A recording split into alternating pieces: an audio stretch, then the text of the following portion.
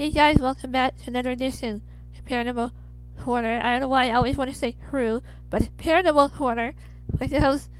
Thank you, ready to have another exciting guest with me, author, remote viewer, seer, Waid. And thank you for joining us. Hopefully you all can hear me. How are you doing? I'm doing good. Awesome. I should message Jay that we're fine. Hopefully he sees us. And we're going to share a little bit about your latest book, right? The Living Child. Uh, Yes. Trying to talk and write at the same time. Bear with me. In fact, behind me, I have all your books. It's Uh, very rare I have all the Yes books. well, we know Okay. each other a long time. Alright, now I send Jay a message. Hey Jay, speaking of Jay, I want to give him a quick shout out. After all, he is our sponsor, and I want to thank our sponsors, Jay Hill and Studio 6 Paranormal Entertainment. We will be back with author Rick Wade discussing his latest book, The 11th Child, which I'll show in a few. And after this, alright, I don't want to hit in. Oh gosh, bear with me, folks. Alright, just get used to this platform, and we'll be back.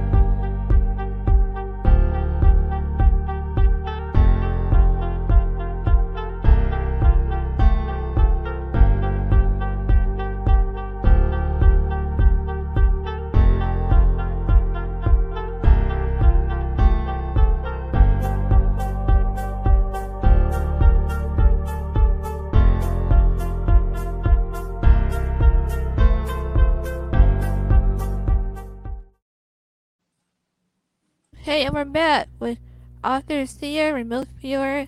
I mean, yes, many psychic abilities. And right now, today, we're actually discussing his latest book, which, if I may so, is A Loving Child. And I got read it. It's awesome. And of course, we'll have Q&A along with our interview. Bear with me, I have a bit of a cold. Okay, hopefully you see the comments. Alright. Anyway, welcome guys. So yeah, so no, well, I'm sure we all have a story to tell, you know. And I was wondering what prompted you to write the Loving Child.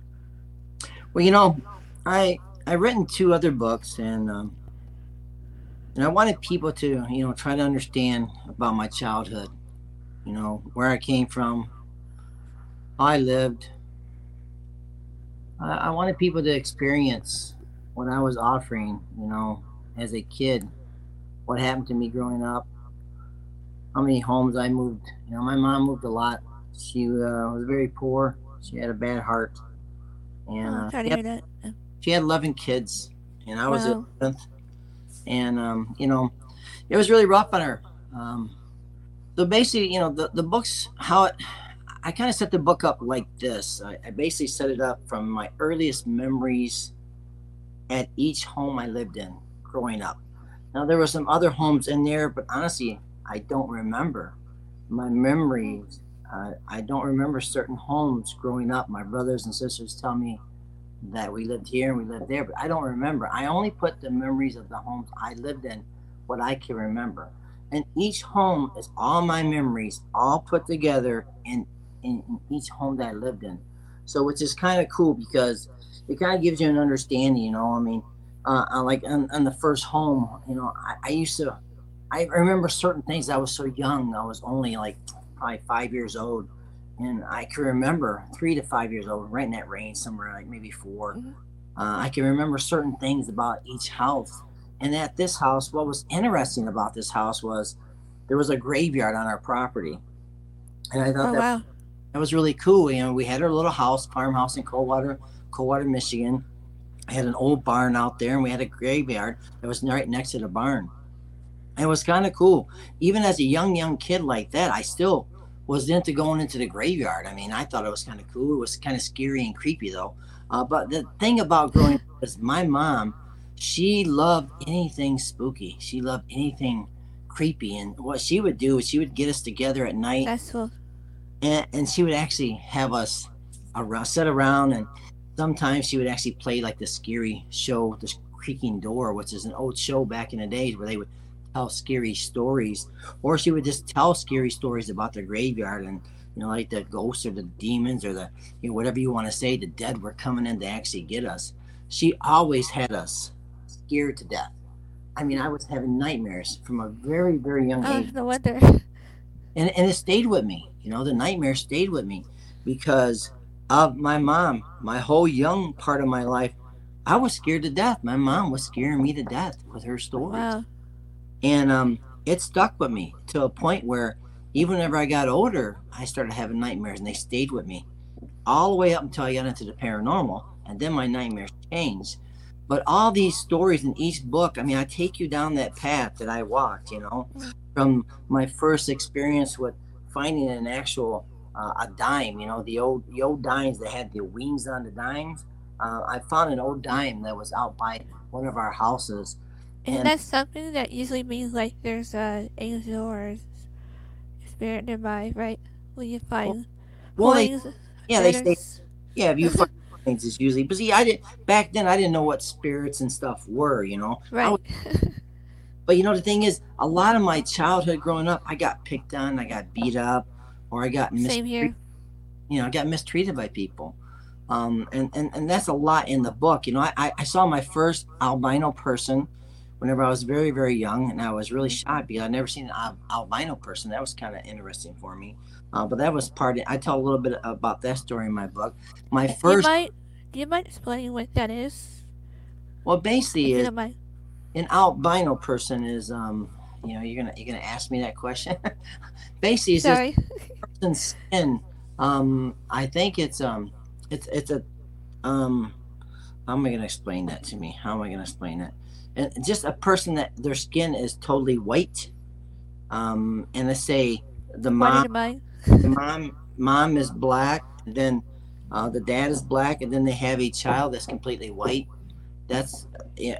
I mean, it's an albino. Their skin is albino, like white. That's kind of like how my late husband was. He wasn't blood, but he was Creole Yeah, and the in a thing, way. it's it was the first time I ever seen it, and everything's white about them. I mean, their eyelids are white. I mean, everything. I think their eyes are pink. Oh wow.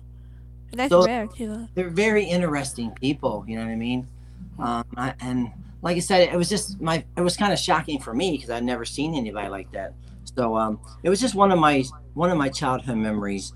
There was just a lot of childhood memories, but in each house there was always something going on interesting. I mean, in one of my houses that I lived in, I talk about finding the neighbor lost her watch. She lost her watch, and I was just out playing outside, and all of a sudden I seen it over by the corner of the house.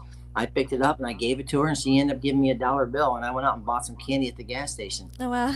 I was very Yeah, I young. remember that. I was still very young. But the thing is, these are just the stories that I remember. I remember jumping over a fence, and I ended up stepping on a barbed wire fence, and the wire went so far in my foot that it hit the bottom, Wow. went another 4 or 5 inches back toward my heel, which was not very good as a young kid. But I never really wore shoes because I only had one pair of shoes at the time, and Mom always made us take off our shoes when we got home because she didn't want us to ruin our shoes out in the mud and stuff. So I'd Right. go out there all the time, and this was in Michigan, going out barefooted. But I Wow. saw that thing, and it was so painful. And my mom tried to get it out, and she couldn't get it out because it was stuck up there. So she had to jerk it. She gave me a stick.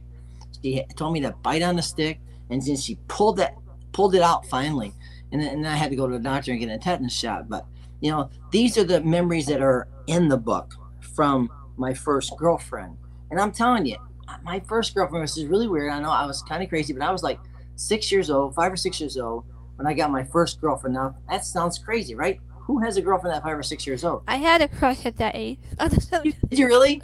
So, but it was my first girl I ever kissed. I kissed a girl at like 5 or 6 years old, and I was hurt like the next day because she actually went off and ran off with another boy that she liked. Oh, So it was kind of like, and the thing is, I had emotions, I had feelings, and everything for this girl. Now, why would I do that? Why would I have that at such a young age?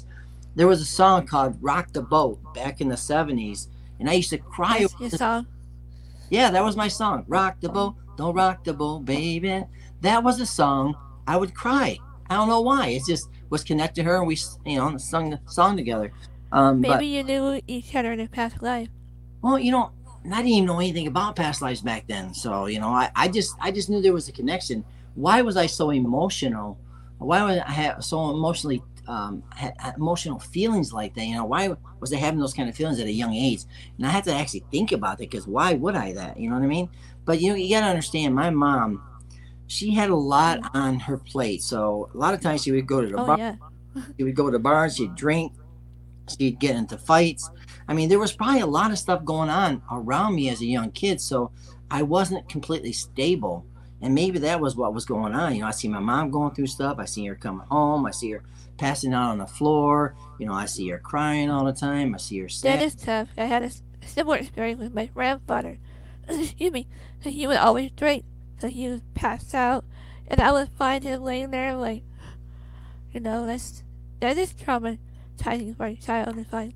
And I think that is, Yeah. in one house, like I said, mom would tell me all these stories all the time, and they were affecting my mind.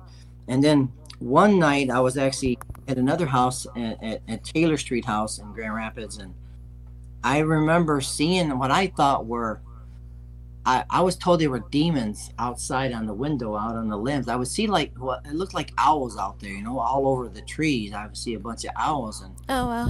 and I always thought they were demons because I was told they were demons because my mom used to read the Bible all the time, and she always said they were demons. So I would actually have night terrors. Now, see, back then nobody knew what night terrors were, but I had night terrors. So I would get up, I would run around the house screaming and hollering, they're coming to get me. I see the demons, and I would, it'd be to a point where I would wake everybody up, and I would not be awake. I would be awake with my eyes, but I was really asleep, running around. So one night, my mom just grabbed the Bible and smacked me in the head and said, "Get out of there, demons."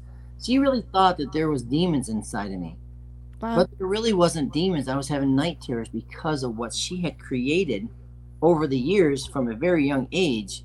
That was put in my mind. That was put in my dreams, where all the time I was being, chased by things. I was being chased by Mm. creatures. I was seeing creatures. I would see things in my room that looked like an actual creature and stuff. So that's what it was. But there's a later on story later on in my life. I figured out what that was, and which is interesting because when I started ghost hunting, those dreams stopped. When I started Oh actually wow. understanding what was going on with me, those things stopped because really what it was I was a gifted individual and I had no clue. My mom was gifted, my brothers and sisters, No, we don't have who when we're young. and it got to a point where the spirits were saying, "Listen, dude, listen, man. Those are not actual owls out there. Those are actual spirits. Those are energies and spirits trying to communicate with you. They're wanting to talk to you." And I didn't know. I just got So chills. and that's what I learned from getting into paranormal. I became a seer, and I started to communicate with people and past loved ones and stuff. But at the time, as a young kid, I didn't know what it was. Mom didn't know what it was. Nobody really knew what it was. And I would have so bad of nightmares that every night I would dream about an actual, like a rock or a boulder growing from a little small marble into a big boulder coming Oh after me wow. hill, where it's going to actually crush me, and then I get out of the way, and then I would wet the bed. So that's what was happening to me all the way up to, like, I think it was like, I think at 9 years old I was wetting the bed. So if you understand what's going on here, I think it's not really a good thing to actually bring that much kind of creepy, scary stuff into a kid's life. I, Right. I really got to enjoy the kid's life like I wanted to because of all the scary fears and watching all these creepy movies and stuff growing up as a kid. I think it's kind of a rough situation for me, and I didn't even know it until later on in life. And now I've witnessed, even with my other kids, you can't have them watch certain shows, certain movies, because it does affect their mind. It does affect them to a point where they actually can Yeah. actually it can actually do something to them in a way that can harm them. But see, my mom didn't know that either. She was Mm. into scaring people. She was into all that stuff. And the thing is about us, my mom was a medium. She could actually read people in coffee cups. She could actually put coffee grounds, a little water. She'd turn it and then say a prayer, and then she lift it Yeah, back. I read something about that. Yeah. And she would, Tea reading. Tea reading. yeah, it's kind of like tea reading, but it was actually Yeah. coffee grounds, and she could actually, Coffee. Huh. yeah, she could see the highs and the lows and the darks and the lights and stuff. And that right there, Right. and it would come true what she could see. I think what it was is she was a medium. She was using the cup as a way to actually help her, like I do sometimes with the recorder. But really, I don't Right. need a recorder. But that's just how she was, like an extra tool or something. But the thing is about that is, my mom had some kind of gift, and she had spirits around her, so they were around me. We would do seances all the time. Growing up, my brother was able to read Mm. spoons. My sister was able to read objects, but we had seances, and I was a young Oh kid. wow. Seances, and having this young kid sit on my mom's lap whenever she was doing holding hands in a seance was really, really dangerous. I Very, was just sorry to cut you off. I was just gonna ask you if any of your siblings also had it yet. Yeah, how to answer that. yes, yeah. I have my brother Rocky. I have my sister Joyce. Yeah. All of my brothers and sisters have something going on. Oh. I just took it to the next level. Okay, I took it to the next level. But what I was trying to say is, I Mhm. talk about this book and I talk about the experiences I ran into and what happened to me, and I really felt, now that I'm a mature grown man, I can look back at those memories and say, maybe there was something negative that was around me or attached to me as a young child, because I got beat up a lot. I Mm. got picked up by boys and girls. They always stole my money. They always knocked me down, take my food. I mean, they were Mm. always picking on me. But why? I was a nice kid. I was friendly. I was kind. I was very poor. And I'll tell you, a lot of times I wore the same pants all week long. Ordered a pair of socks, the same pair of socks, the same pair of underwears all week long, because I didn't have a lot. Or mom didn't do the laundry. So there was not a lot of socks and a lot of underwear. So, and maybe, honestly, I probably did as a young kid, probably smelled, because I don't remember taking a lot of baths growing up as a kid. Mm. And I think that was another thing that people picked on me, because I probably did smell like, stinky feet and stuff like that. And whenever I used to go to school, I used to actually pee in the school. I know it sounds kind of gross, but this is what was happening to me as a kid, and I'm documenting all that stuff that was going on in the book. What was happening to me. I was scared. I think I had some emotional problems.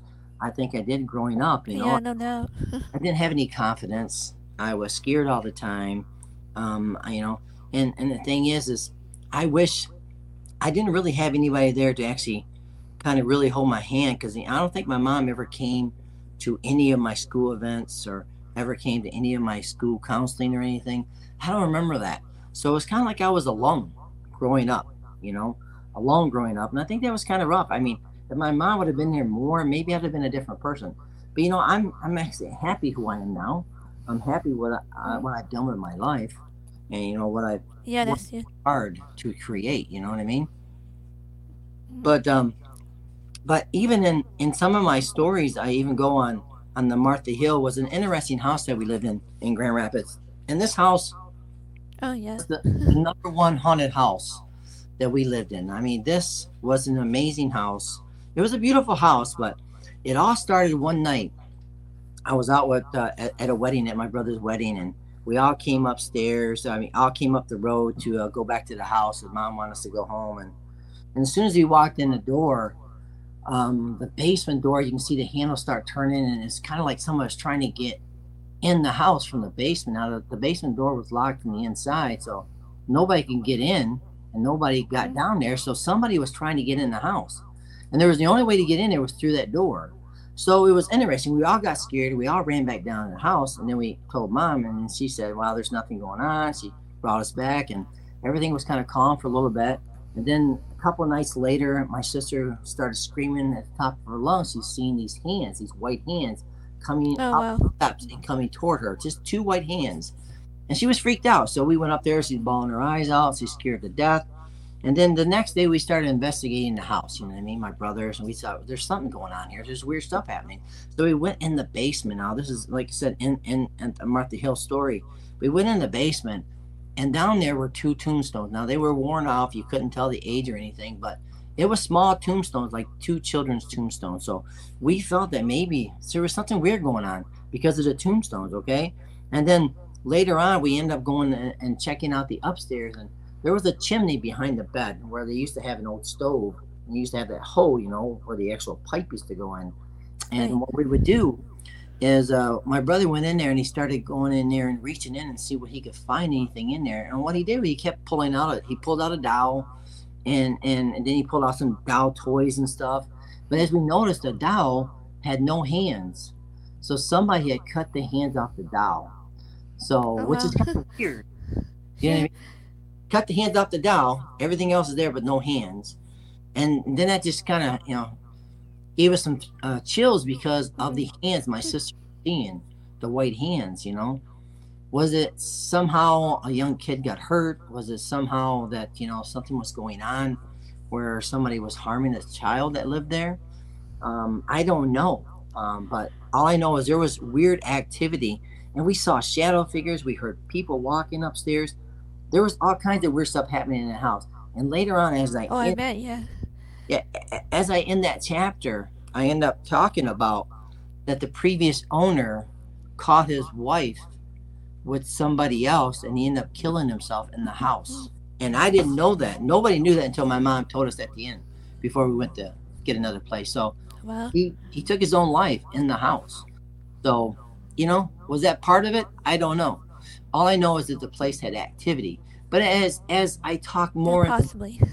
and I go into other homes, we still had activity. We still had things going on. But like I said, in these books, I take you from Grand Rapids. We end up leaving Grand Rapids when I was 9 years old. We end up going to Kentucky. I take you to Kentucky. I take you, I was a young kid, 9 years old. And the first house that we lived in, which is interesting because we lived up a holler. It's called Trace Fork. And we lived up the holler. And usually a holler you can have like one main road, and you have little branches out the holler, and they would have another name too. And Right. we lived up Trace Fork. And when we got up there, we drove up there, and I didn't know, but as soon as we get out of the car, everybody was smelling something like, what's that smell? And it was cow manure. And you would not believe it, but our house was right in the middle of a cow pasture. Oh no. So the cows were running all around our house. And our house that we were going to live in was in the middle of a cow pasture. It's not a great smell. I know we have that out here. No, it isn't. So, but we were very poor, and we were just happy to get a house. Right. And I talk about stories in that house. How we used to go in the mountains, and we used to go climbing the hills, and we'd go for hours and hours. We'd go climb the hills. I got to see my first chickens there. I got to see the baby chicken, the baby. Oh yeah, they're cute. I can't even talk. One thing I am doing though, with my mind, I think I'm slowly having issues remembering things, which is not good. But it's been the last 6 months. I've been going through a spell with my memories, kind of like I can't remember names. I can't Yeah, remember I hate people. that. So there's something going on with my memories, and I don't know what that is. Maybe it's something. Maybe I'm overdoing my brain or something. But anyway, so the first time I saw baby chicks, and the first time that I actually climbed a tree, a real tree. I climbed this tree one time in the back of our house, and I climbed so high they used to call me a monkey boy. I used to do that. Believe it or not. You used to do that too.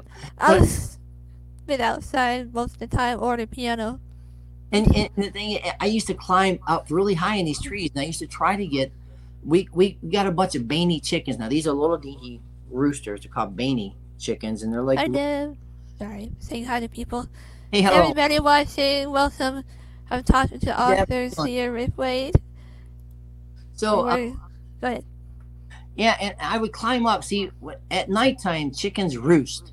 So what we would do, we let the chickens out during the day, and at nighttime we try to get them back into the coops. But sometimes they wouldn't go in the coops; they would fly up really high up in the tree. So I would climb up as high as I could to get that little veiny rooster. And one time I reached up and I was probably 20 feet off the ground. Oh And man.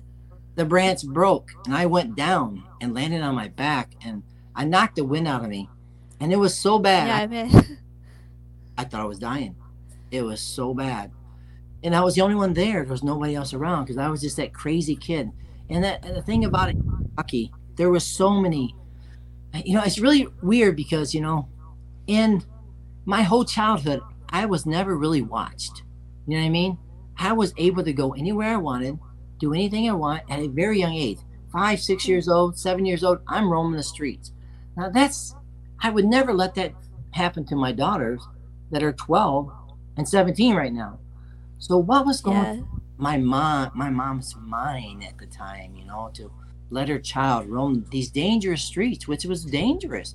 Somebody could have kidnapped or taken me, but back then people really didn't pay attention to, the kidnapping. Now it's different, but back then it was just a nicer neighborhood. I mean, people were just, they were kind. People actually picked people up when they were hitchhiking. Things were different back in the days in the 70s, you know what I mean? Yeah. But the thing is about the Kentucky thing, though, she would let me go and I would roam the mountainside by myself. Now, it was Mm. very dangerous because there's copperheads and there's water moccasins. And I talk a few times in Yeah. my, about almost dying a few times. Hmm. In one of my stories, I talk about this young kid. He was actually going fishing and he went into the dump. We had a little dump at the end of the road and he went into the dump and he started picking things up and he got these crawlers and he stuck them in his pocket and he started walking down the street. But he didn't know that what he really got was baby copperheads. Oh, And they bit him in the leg and he died right there on that road. And my brother, I bet they were venomous too.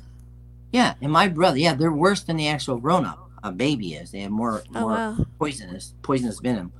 But my brother actually found the kid.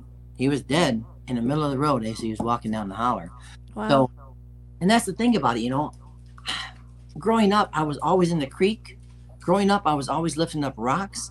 One time I was lifting up a rock, and I'm telling you, there was a water moccasin underneath there ready to strike. If it would have been, I would have died because I'm deep in the woods. Nobody would have found me. I would have died. And because once they bite you, you have like, I don't know how long you got, but not very Hmm. long. So I would have died before I even got back to the house. Wow. But I've been having guardian angels watch me ever since I started my I journey. think we both do. Yeah, I think a lot of people do. I think we do have guides and we have guardian angels because I've come so close. In my book, I talk about multiple times almost dying. I talk about back in the days we used to get on and we used to have a truck and we used to all get together and sit in the back of the truck. And a I did lot, that too. yeah, a lot of times we. But the thing is about it, we would get everybody together, all my nephews and stuff. We get on a truck and we just go and just drive around crazy where we could. Well, one time we was going like 55 miles an hour and everybody just having a good time. And we hit kind of like a bump in the road. And I honestly flew out of the vehicle. Oh Flew no. out of the vehicle. And I was head first. I'm telling you, I seen the concrete with my eyes. The concrete going 55 miles an hour. Yikes. And my brother grabbed my foot and my leg and pulled me back in. Now that you can say that's not a near-death experience, but to me, if I would have one more second, I would have been dead. There's no way. I would have crushed my skull and everything. You know what I mean? So Well, I witnessed. Well, it wasn't me, but I witnessed my cousin having a similar accident. She actually literally fell all the way out the car, and I was frozen so much in fear that I couldn't speak. They're like, "Where's your cousin?" Go. I'm like, I couldn't talk. and that's So I scary. finally told them. And you think about it. I mean, in my book, I talk about having that kind of fear too. Whenever my son was swimming out in this lake and he actually was not supposed to go out there and he jumped off a bridge and went out in the middle of this lake and he wasn't a very good swimmer. And I screamed, holler, where you at, Brandon? Where you at, Brandon? And he said, way out here, Dad. He was out in the middle of the lake. Now, let me explain something to you. We're talking from where I'm at out to him, it's probably 100 yards to get Oh to him. wow. So I'm thinking, oh my God, I got to go save him, right? There was right next to me some actual swimming stuff where you can actually some life preservers and stuff. It was right there. I could actually took with me. I didn't do that. I could have ran around the lake. He was only 5 feet from the other edge, 5 to 8 feet from the other edge, maybe 10 feet from the edge. I could have walked out and picked him up. I Right. ended up freaking out and swimming across that lake. I got him, and what do you think? Whew. I went and swam back that long distance. Wow. I just went off the edge there and been out. But see, your brain doesn't think when you're actually in No. that freaky fright, your kid's gonna die stuff, you know what I mean? And I went down multiple times. He went down multiple times. The only way I saved both of us was whenever I went down and I got back up, I threw him as far as I could. 3 to 5 feet. I throw him, boom, and then I'd swim to him. He'd go back down. I'd go back down. I'd get back up and I'd throw him again until we got back to land. But I was scared to death. I thought I was gonna die. I thought he was gonna die. And guess what? My two daughters were there at the edge of the water looking. That would have been horrible if we both would have went down and they would have had to witness that. You know what I mean? Maybe Horrible. you're listening to your gut instincts. Usually, that's what I like to call your angels whispering. When you listen to your gut instincts.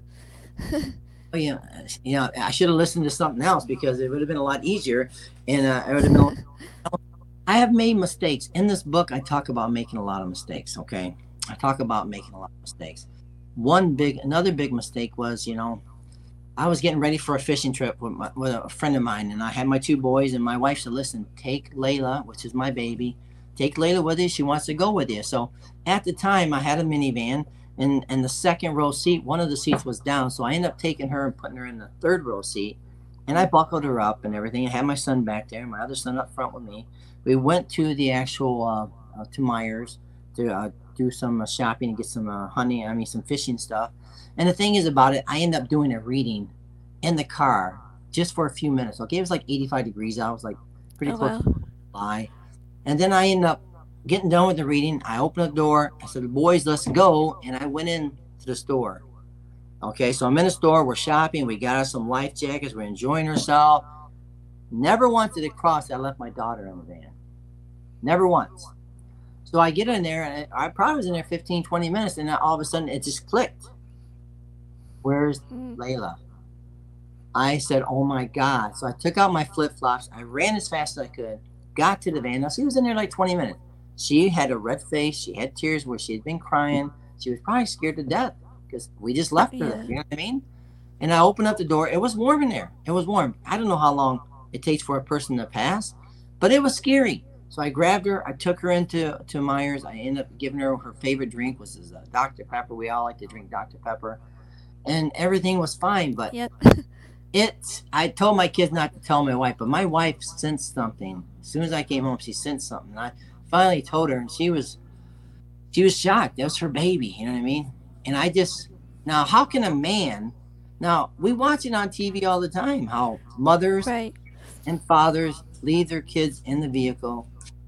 I did the same thing. His or pets. You know what I mean? And their Yeah. pet. I did the same thing. My mind wasn't there. My mind wasn't on my child. My mind was on reading a person and getting some fishing equipment. Now, how sad is that? You know what I mean? Mm.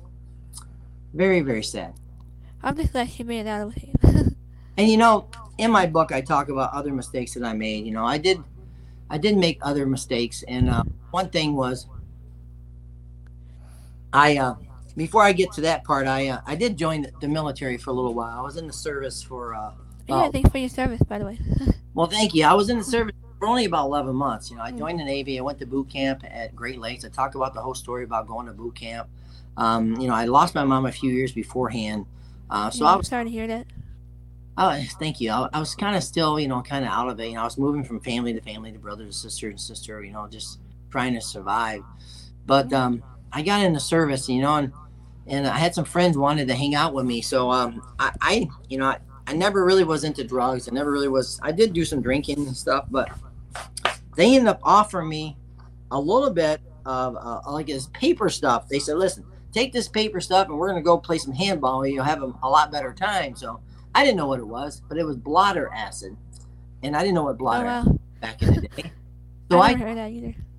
I took this, I put it underneath my tongue, let it melt, and I'm telling you, it was weird. I was like fast. I was Superman. I was the greatest ball. I probably wasn't even hitting the ball, but that's what was going on with me. you know what I mean, with my mind. I end up going out and I had a date later that night. Now you got to understand, I end up like 8 hours later, I'm still, maybe about 6 hours later, I'm still on this weird high. And then I end up supposed to have a date at 9 o'clock. So I had my Walkman and I had my speakers, my Walkman. Back in the days, Walkmans were popular. I And I remember those. went out in front of this bar and I'm jamming and I'm waiting for my date at 9 o'clock. And I'm noticing all these cars go by. And I'm like, oh my goodness. They're thinking I'm a super dancer. Oh my goodness. They're like yelling out, wow, man, look at you. You're the best dancer in the world. You're the greatest. So I'm like really enjoying this, right? Because I'm like, ooh, that's really cool. So I'm dancing and dancing and dancing, not paying attention. Next thing you know, I looked at my watch and it was 3 in the morning. I had danced outside Oh, for 6 hours, missed the bar. I mean, that's what acid did to me. It put me in this weird zone where I was like a superstar on stage, and I really wasn't. I was dancing for 6 hours, and I just can't believe it. that's kind of like what happened to us, my late husband and I, during our wedding. We just danced practically all night, and like we even forgot to eat and all that. So they saved us a cake. So Well, we like to dance.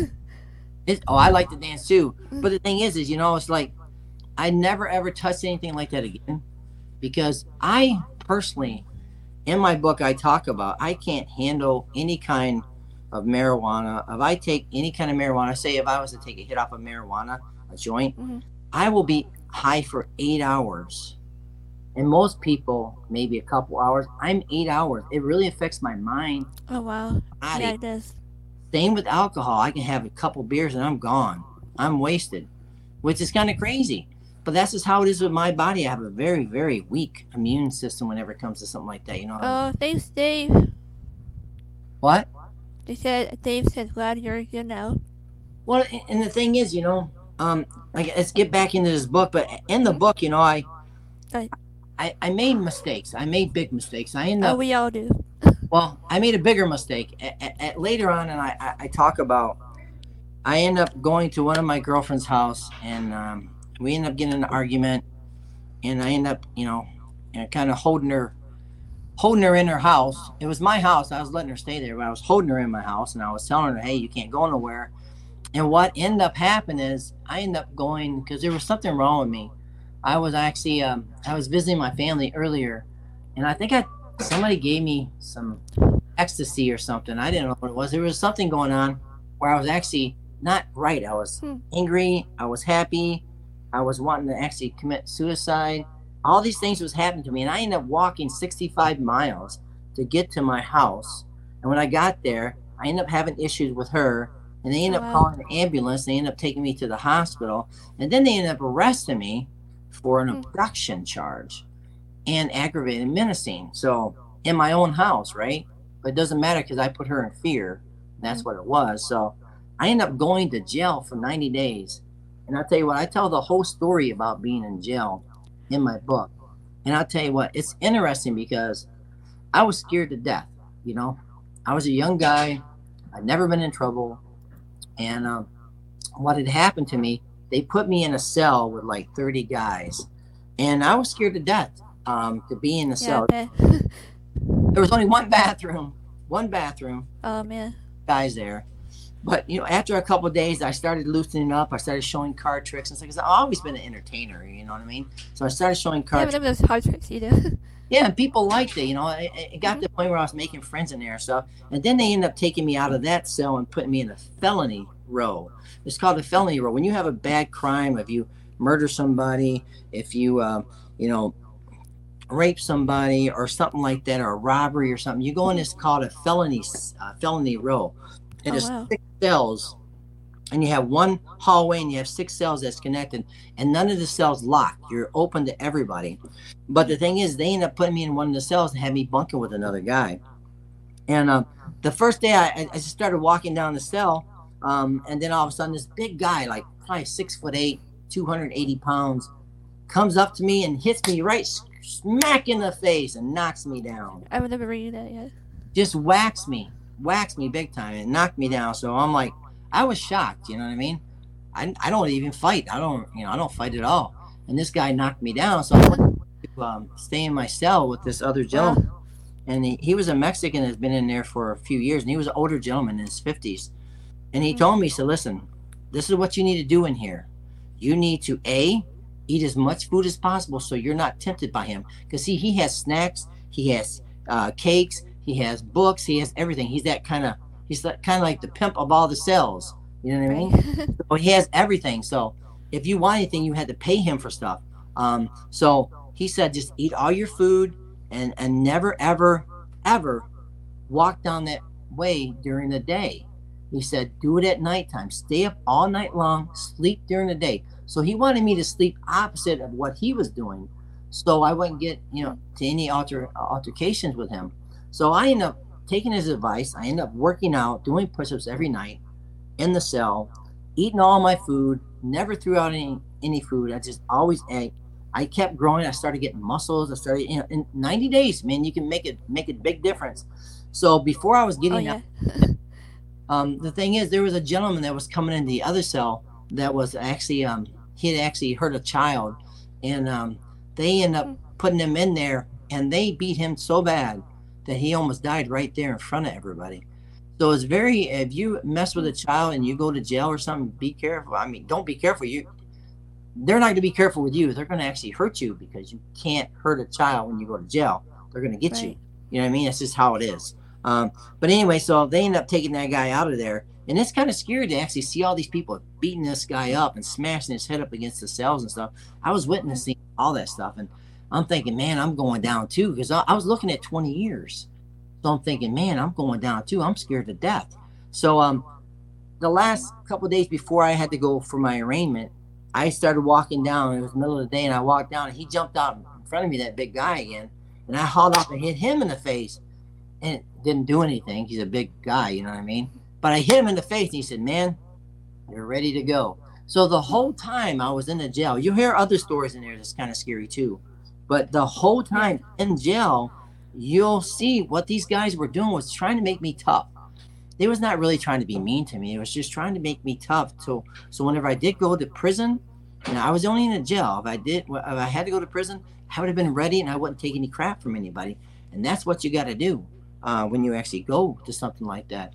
But it was a scary, scary time being in there. And whenever I got out, I had like a little window like this to see outside, and that was it. Like a 3 inch by 3 inch. That was all I could see for 90 days. But when Yeah, I I've got, been to Alcatraz, so I kind of you did? know what that You is. well, Yeah. and the thing is, I got out, and I tell you what, I was straight as a board, never got in trouble, never did anything. And I didn't want to do anything. I was scared. And I tell you what, that's something that we need to do nowadays with these kids nowadays, because a lot of kids, a lot of even adults are they just Yeah. don't appreciate things. They don't care about things. They think they can do whatever they want, and they never get in trouble anymore. It's so, back whenever I was younger, if I got in trouble, I would get a punishment. But nowadays, kids can get in trouble. They don't get nothing. They can be, 10 tickets, and they won't do nothing. 12 tickets, won't do nothing. They can go 80, 90, 100 mile an hour over the speed limit and get nothing. I can go 10 miles over, and they'll probably lock me up and put me in jail. You know Now what I we mean? got cameras everywhere, so we being filmed all the time. And Yeah. know, so in my book, I talk about, learn, getting my own business. One thing about me that I've Yeah. actually growing up is, you have to work. You have to work to actually get anywhere in life. Okay, nobody's going to hand you anything free. You have to work hard, and that's one thing about me.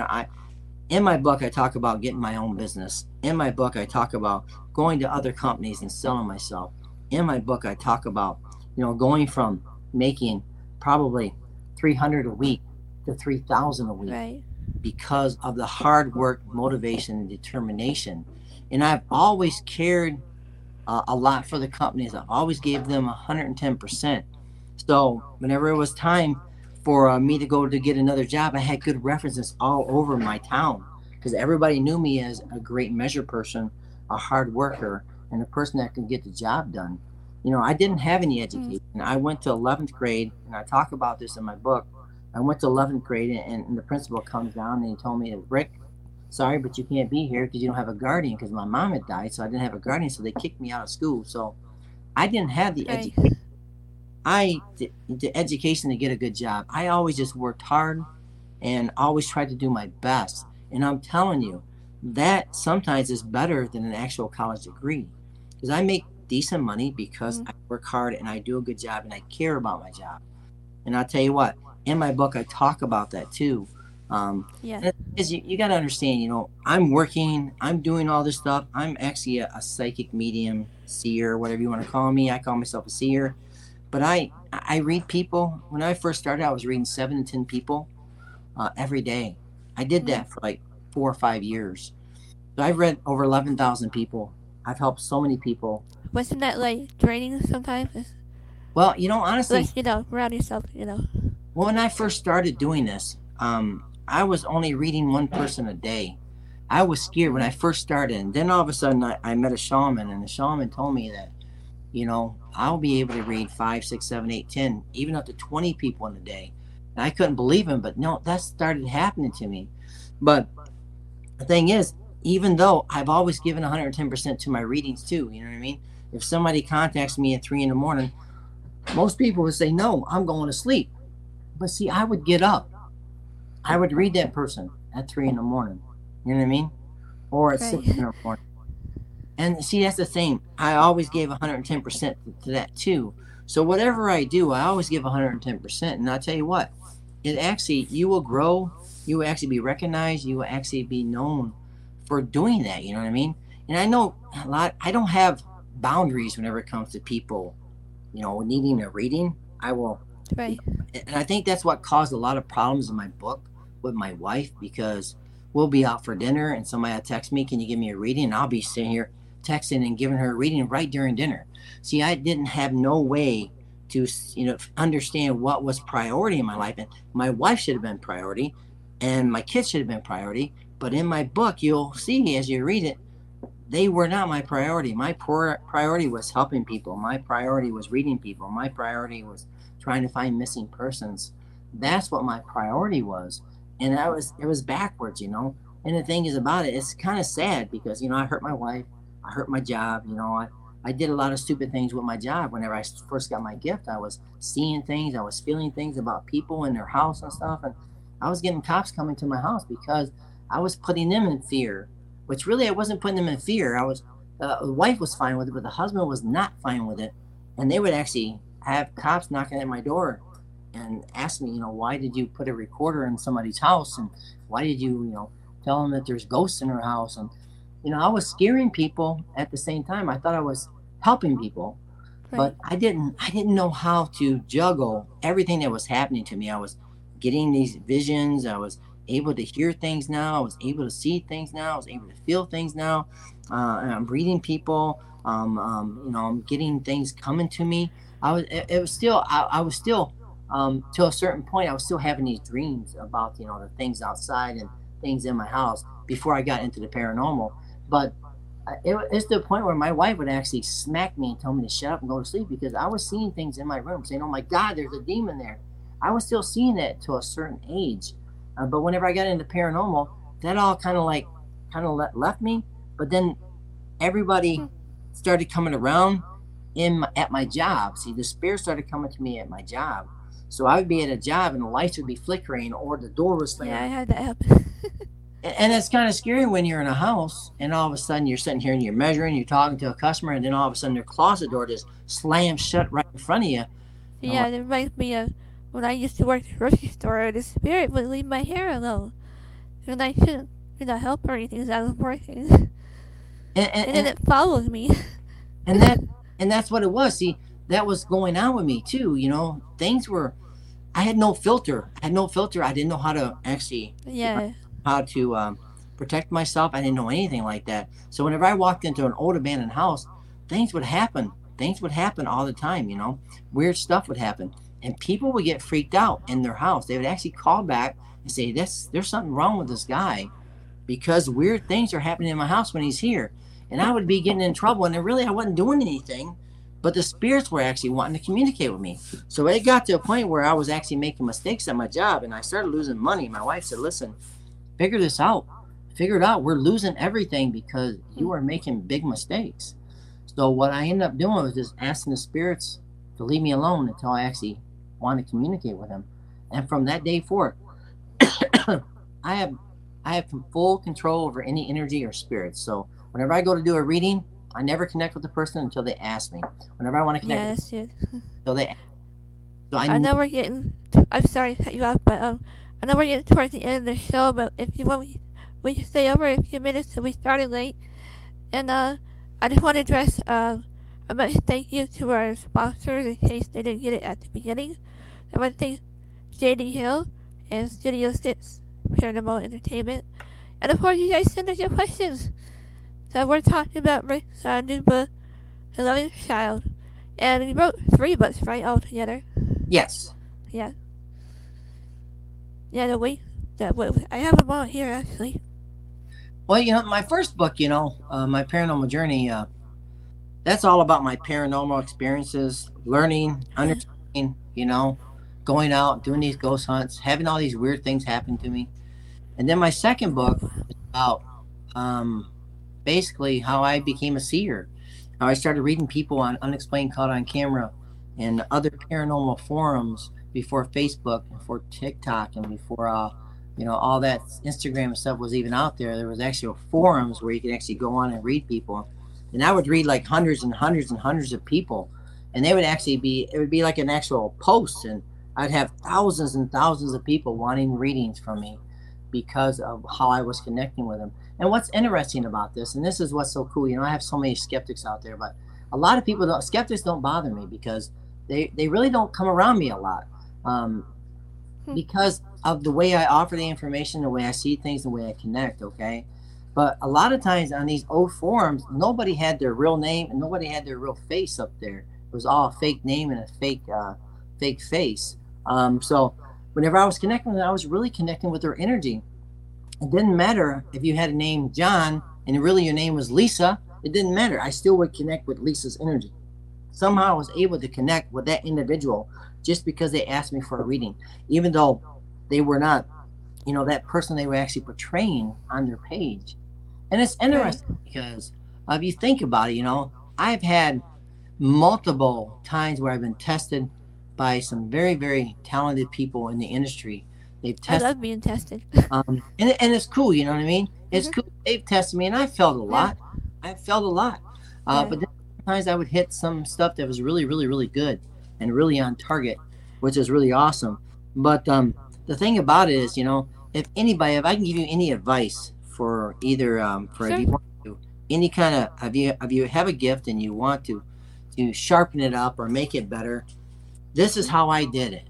When I first got my gift, I contacted my family, my sisters, my brothers, and what I would do is call them on the phone back before we had any video, and I would say, "Listen, can I see if there's? Can I tell you what I feel around you?" And they would let me do that, and I would actually remote view and see things in their house or hear things that they talked about earlier, and that's how I started learning how to become an actual remote viewer by contacting my family in a safe zone, and that's what we got to do because there's so many people that are so skeptic and they're so mean and they're so hateful out there Right. that they'll make you feel terrible when you shouldn't feel terrible. Okay, but I learned that way, and then I would actually learn by watching TV. I would actually put a TV show on and I'd write down 10 things about my what I was going to see.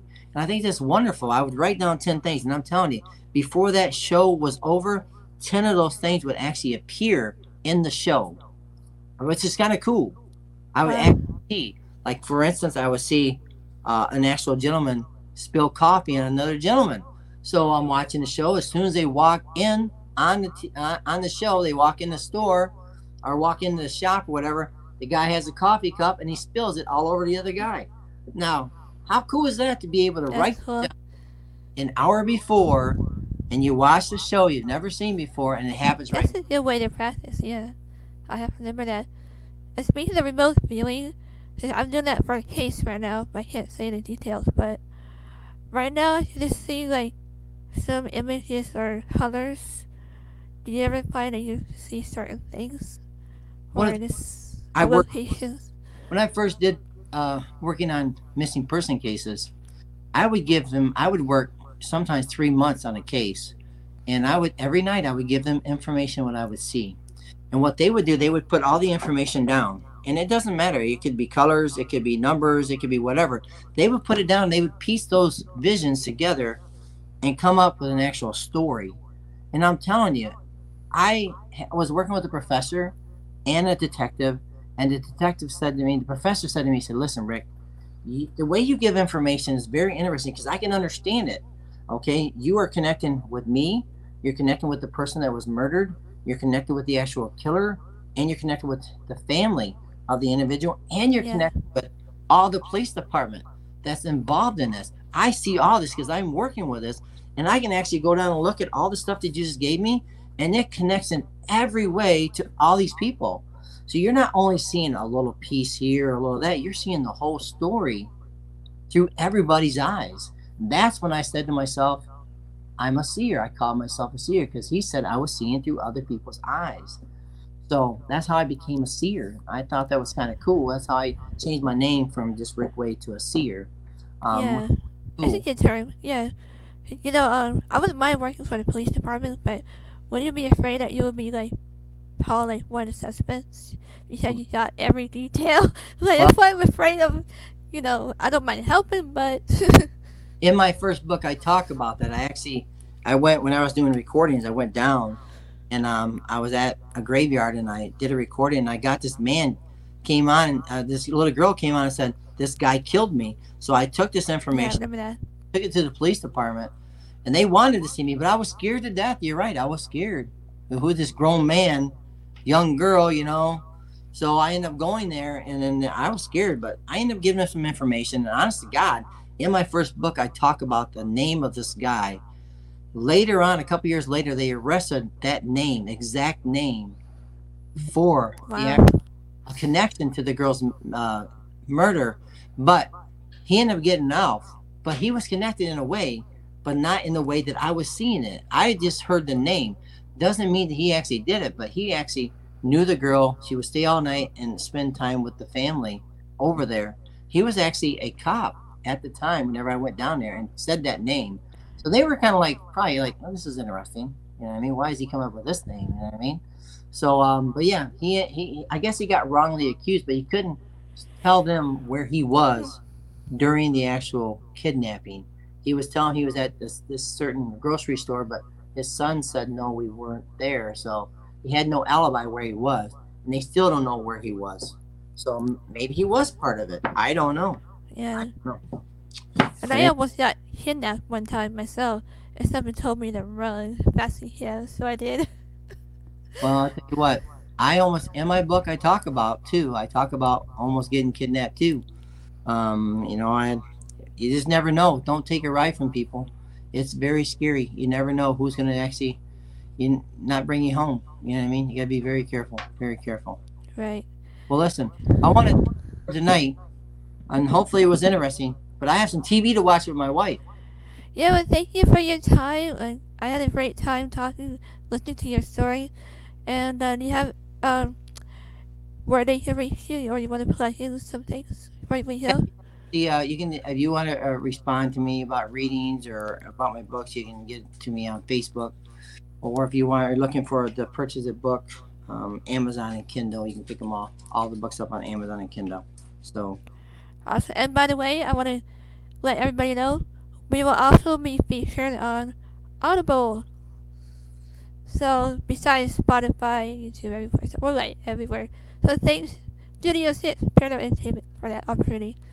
That's awesome. So I just want to let you know. well, thank you for having me on, my friend. No, you're welcome back anytime. And All right, thank you for sharing about your book and everything. all right, you're welcome. And you have a great night. All right, you too now. Alright, thanks, Rick. Welcome. So yeah, I hope you guys enjoyed our show with author, seer, and paranormal investigator. And yeah, thank you all for listening and watching. Like I said, we'll be featured on Audible. On let's see, next week, who will I have next week? I just have great guests lining up. It's already in April. My goodness, I'm gonna have another author. I'm gonna have let me see if I say her name right. Anna Maria Manello. Alright, guys. So, till then, you guys be safe. I'll see you guys next week. Bye, guys.